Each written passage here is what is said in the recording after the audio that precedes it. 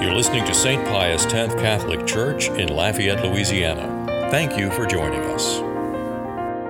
Last week, the readings presented us the necessity of prayer,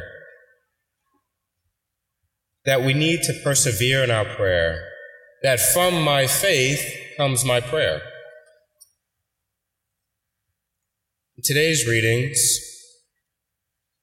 they tell us how to pray. The gospel presents to us this image, two chariots that's racing against one another, two people in each chariot. In one is righteousness with pride, and the other chariot is sinfulness and humility. The Pharisee, when he went to pray, it says that he prayed to himself. He prayed to himself saying, I am not like the rest of humanity. I'm by myself. I'm not like the rest of humanity who's greedy and dishonest, even adulterous.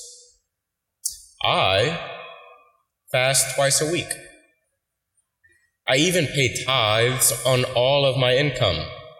The Pharisees were very scrupulous in what they did. That individual did a lot of holy things. It's very holy that you're not greedy. It's very good that you're not adulterous and you're faithful, even in hard times. While he did a lot of holy things, he himself was not holy. Why? Pride. It's important for us to remember that it was not greed, it was not lust or envy or sloth, wrath, or even gluttony that made Lucifer fall from heaven. It was pride. Pride makes angels into demons. It is pride that is the most dangerous of all sins. Our pride and our ego can make us believe that we're justified without God. That it is, in fact, me doing all of these good things and not God working in me and through me. It is not God who lifted up the lowly, but I lifted myself up.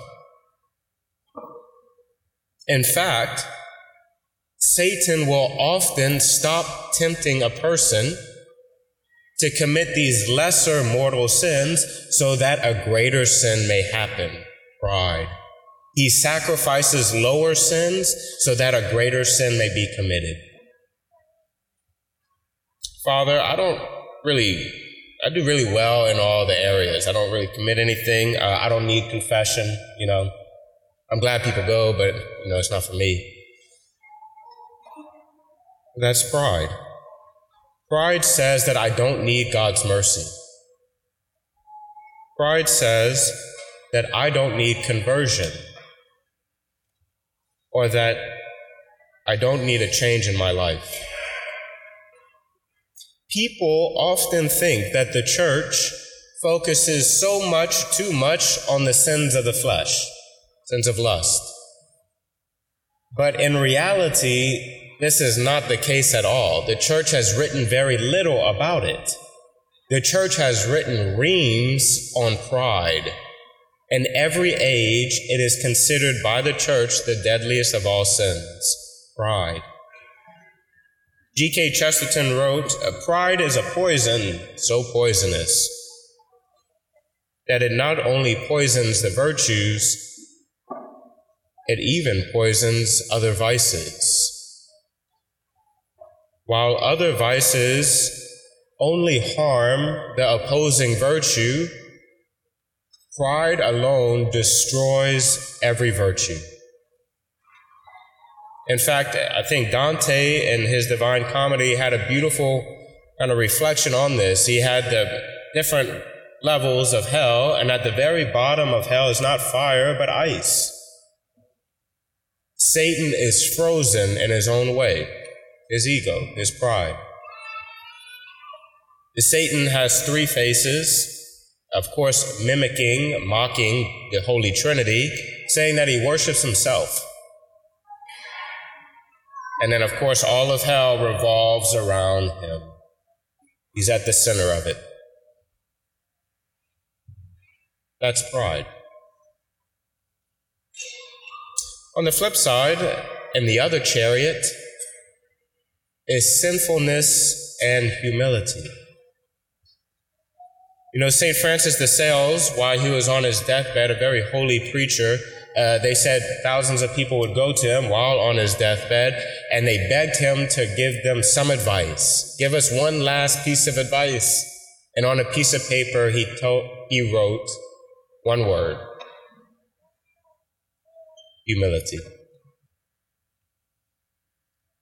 St. Bernard of Clairvaux, a famous doctor of the church, a great preacher in the Crusades, said that there's three virtues, the three most important virtues in all of humanity is humility, humility, and humility. Father, I keep struggling with this sin over and over again. I don't know what to do. Okay, we'll keep coming to confession. We can work on that. What God cannot work with is my pride. If I don't show up, then he can't work with that.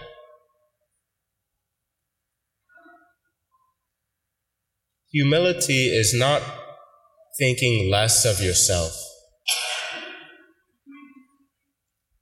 Humility is thinking of yourself less.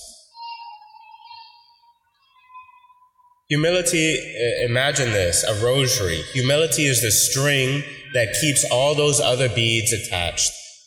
Humility is the string that makes every virtue possible. If someone has humility, they have every virtue. If they do not have humility, they have no virtue. Humility is living in truth. Truthfully, I struggle with this and I need help.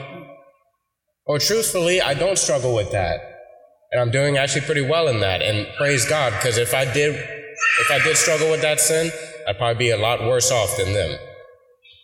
But why does God allow me to struggle with this sin and not that sin, or not this sin instead of that sin? Well, that's God's decision, not mine. Finally, humility is knowing why you do something. You do it for God. Humility focuses on God, not myself. Pride makes everything revolve around me. In truth and in humility, I recognize that it revolves around God, not me. We must persevere in our prayer. And from my faith comes my prayer, and when I pray, my faith is deepened. But we must pray in humility and knowing why we do something. And so I wish to end with a beautiful prayer from Mother Teresa.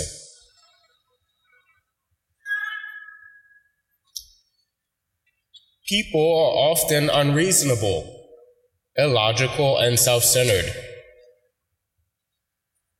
Forgive them anyway.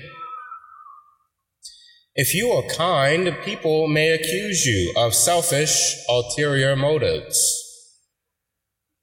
But be kind anyway. If you are successful, you will win some false friends and some true enemies. Succeed anyway. If you are honest, If you are honest and sincere, people may deceive you. Be honest and sincere anyway. What you spend years creating, someone could destroy overnight. Create anyway. If you find serenity and happiness, people may be jealous. Be happy anyway. The good you do today will often be forgotten. Do good anyway. Give the world the best you have, and it will never be enough. But give the best you've got anyway. You see, in the final analysis, it's between you and God. It was never between you and them anyway.